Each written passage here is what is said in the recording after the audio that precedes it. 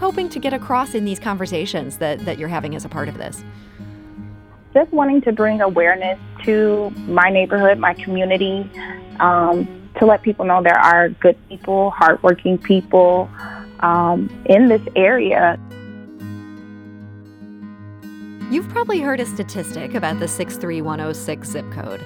A study out of Washington University 6 years ago found that residents in this part of North St. Louis City face life expectancy rates 18 years lower than their counterparts in Clayton's 63105. That statistic is now everywhere because it says everything about St. Louis disparities.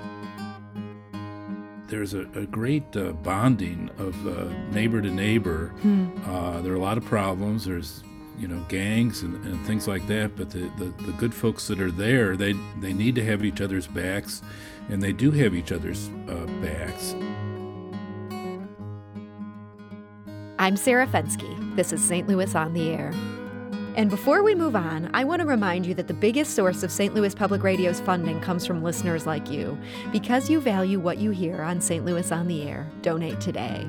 Go to stlpr.org/donate. That's stlpr.org/donate.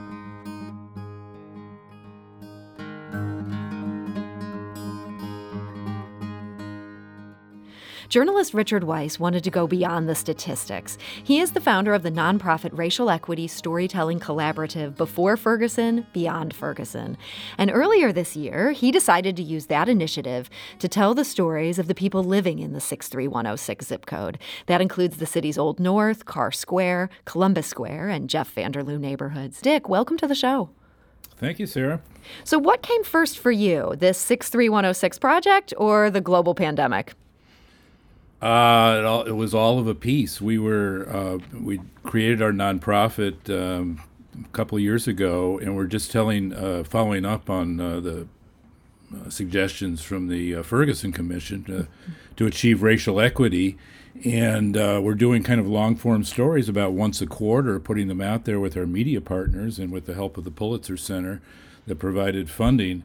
And then the pandemic came along, and I realized that we needed to do things with a little bit more urgency. Maybe the story should be shorter as well, and to find even more partners. And 63106 stood out as a real center of problematic center that I was lucky enough to be familiar with. I'd been working in that neighborhood when I was at the Post-Dispatch 20 years ago, and I knew people there. And I knew that they were vulnerable to the pandemic, even more so than that study would suggest, because that study took place, of course, well before the pandemic came along. So this project, you've now featured 8 different families in the zip code. There's been several stories written about some of them. Were those connections from your time at the Post-Dispatch as a reporter, were those helpful in initially getting people to be willing to be trusted to let this new project tell their story? Yeah, I was very, very fortunate in that I had established, done a series of stories there, and some of those, believe it or not, some of those people, some of the social workers and so on, were still working in the neighborhood, and so I was able to reach out to them, and I said, "Can you put me in touch with some folks who that we might write about?" And one person in particular, Marlene Hodges, was so valuable. She works for McCormick Barron, that is a developer in that neighborhood, and she was able to put me in touch with a lot of great people. And so many good stories have come from this. The latest installment in the series is out this week. It's published in both the Jewish Light newspaper and the St. Louis American, and this is titled Misha Marshall is Praying and Caring for All of Us. And the author turns out to be a high school senior. That's Layla Fern King. And Layla Fern King is with us today. So Layla Fern, welcome. Thank you. And we're also joined by the story's subject, and that is Misha Marshall. Misha, welcome. Misha, are you there? Hello. How are you? Hi. I'm glad to hear you there. I thought for a minute we were having a connection problem. Misha, when did you first learn that a journalist was interested in telling your story? Well, I was contacted by Richard while I was at work one evening, and he explained what the project was about. And he asked if I would be interested, and I said, sure, why not? You were just like that. I mean, you didn't pause to think, do I want to put this all out there? I did think for a moment, but we all have an opportunity to tell our story one way or another. Well, the story turned out great. Layla Fern, tell me, what was your first interview with Misha like? I know there is this pandemic going on. Were you guys able to meet in person? Yeah, so we actually met over Zoom one night in August, I believe. So we did not get the opportunity to meet in person, but it was really lovely. Misha's a really nice person, and we connected pretty easily over Zoom, and she was really lovely to talk to. So it's so clear just from the minute you talk to Misha, it's so clear what a positive person she is. And as you say, she's just so nice. Was it hard to push past the surface and get your relationship to the point where you could talk about some serious things as well? Honestly, it wasn't at all. Misha's really open too, and that's one of my favorite parts of her personality. She's very loving and welcoming, as you can tell in the story as well, but it's even more prevalent in person, well, over Zoom, and talking to her. You can really see it. So, Misha, give us a little bit of a history. How long has your family been living in the 63106? We've been in the 63106 zip code well over 22 years now. My dad, as Layla wrote in the story, he bought this property back in 1997. So we have been over here. It's been awesome for us to be a part of this community. I haven't had many negative, if any, negative things to say at all about my part of 63106, I should say. So you're unusual, as you mentioned. Your family owns their home. You're among just 16% of residents within that zip that own homes. Has the neighborhood, or even your corner of the neighborhood, changed during the couple decades your family's been there? The neighborhood has changed. There's been some development, of course, but then there also have been some challenges in the area. Of course, some of the statistics that were listed in the article hold true.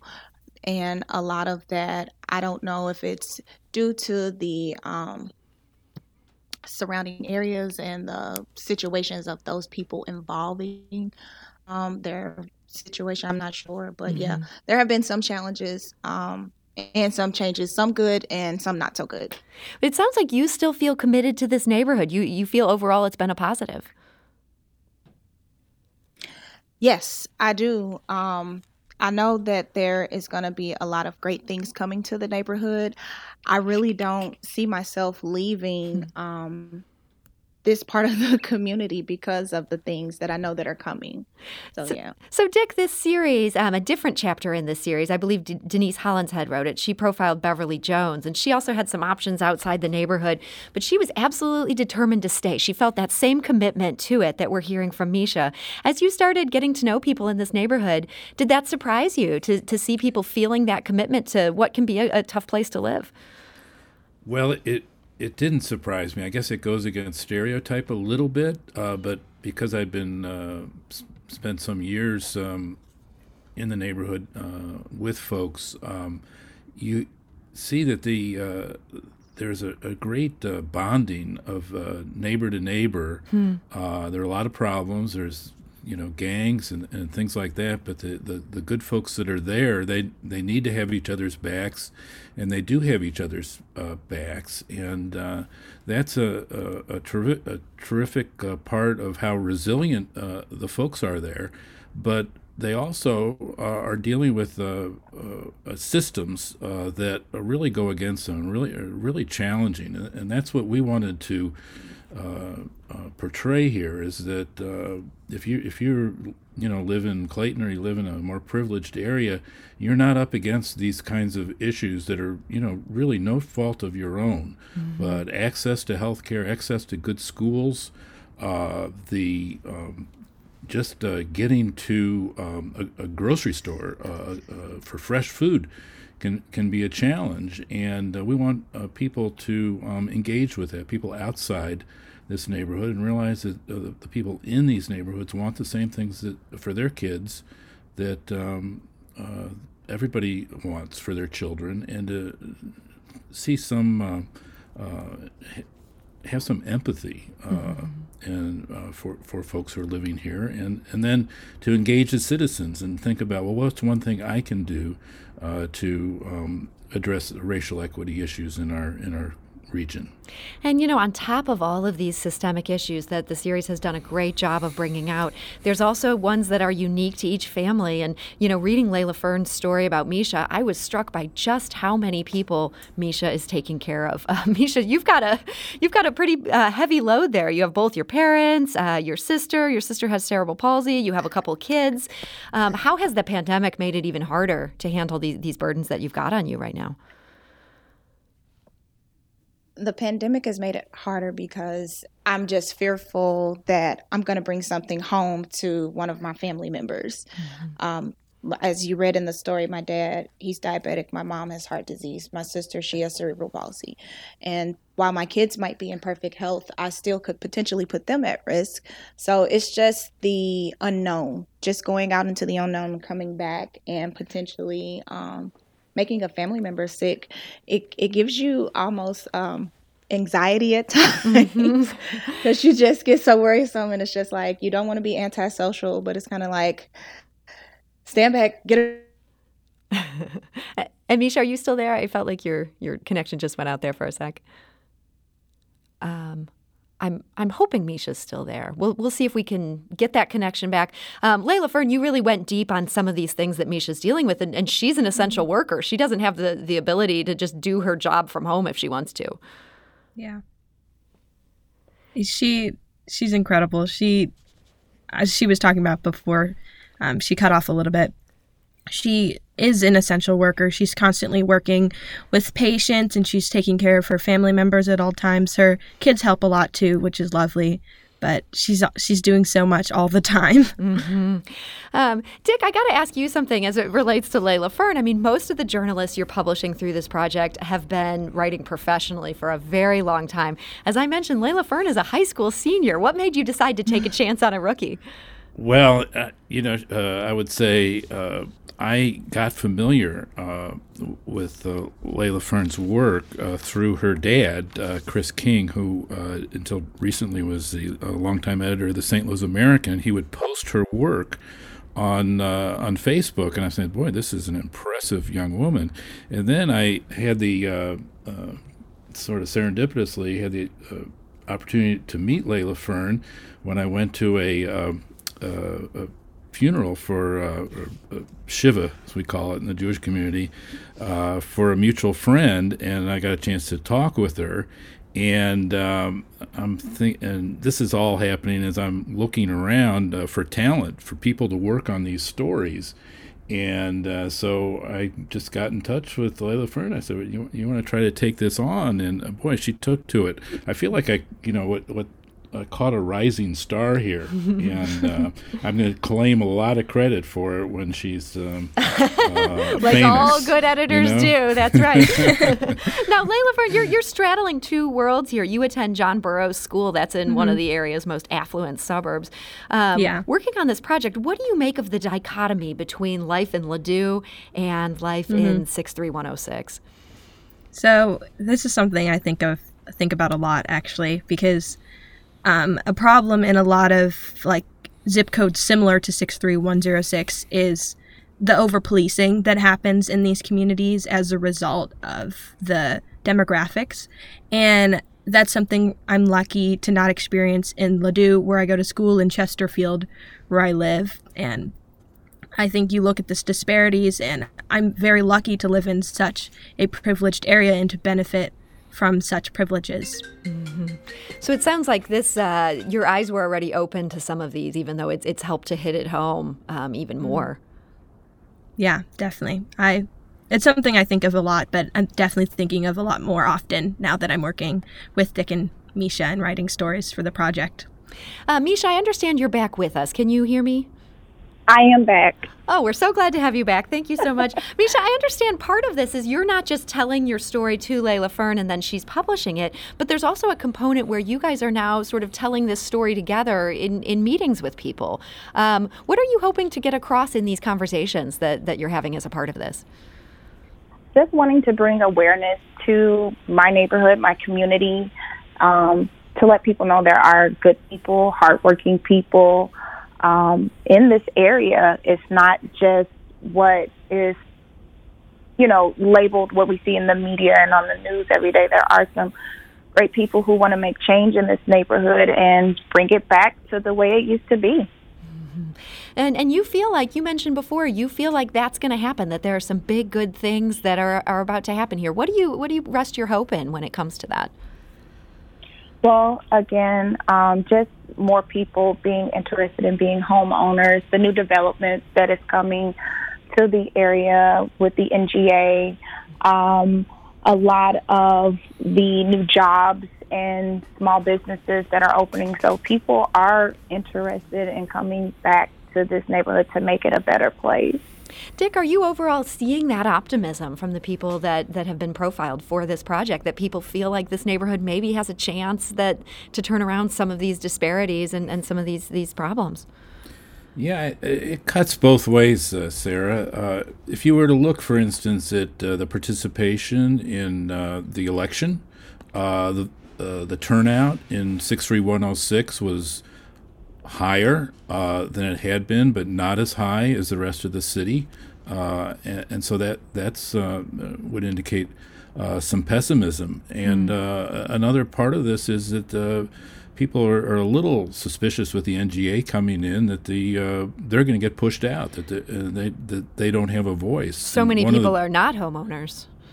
Right, and so they're a little bit at the mercy of the developers and the people who are driving this, and so it's a little bit of a wait and see. And I think if people step up and insist that the residents are taken care of and jobs are, they're included in the job picture, it can be a great thing. But I think it's pretty much a wait and see thing. That's one of our people who are involved in this effort. Are one of the families are really going to be active in making sure that happens, that they have a voice. Well, that's great that people are being proactive about making sure they get that voice at the table.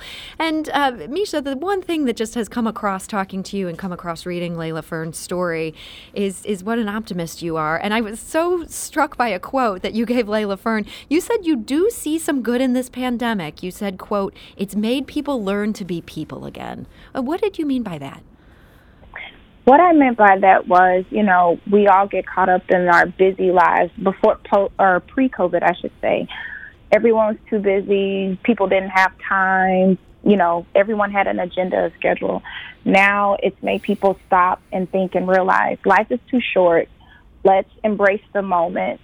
Let's take time for one another. Let's pray for one another. Let's do what we need to do to be human again, be people again. And I just feel like people as a whole, the entire world for the most part, has realized that tomorrow isn't promised. Let's embrace one another, let's love one another, and let's just do what we need to do to be the change that we want to see.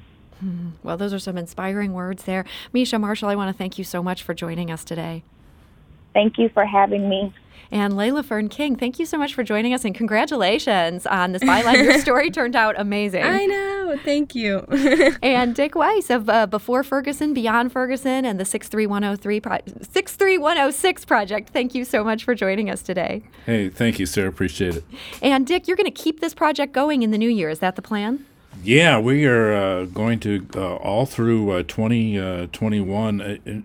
Basically, as long as the pandemic is going, we will have a 63106 project, and I think you can tell from the news reports that it could be a while. We're not all going to get vaccinated probably until late summer, and there'll be things that to write and report about even beyond that. So there's a lot of work to do. So this project continues, and you can find out more about it at beforefergusonbeyondferguson.org. We also have a link on our website. That's stlpublicradio.org. That is the 63106 project. There's just some great journalism going on there. This is St. Louis on the Air on St. Louis Public Radio, 90.7 KWMU.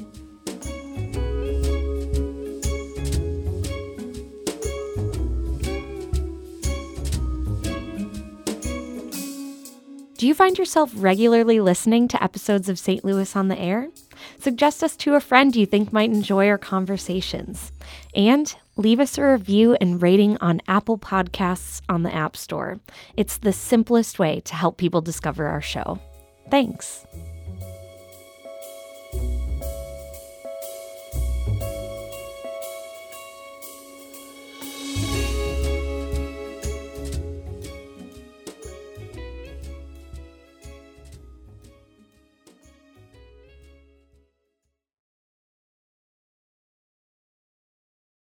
Support comes from the Missouri Forest Products Association.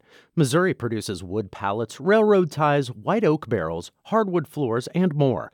Details on the variety of products made in the state are at choosewood.com.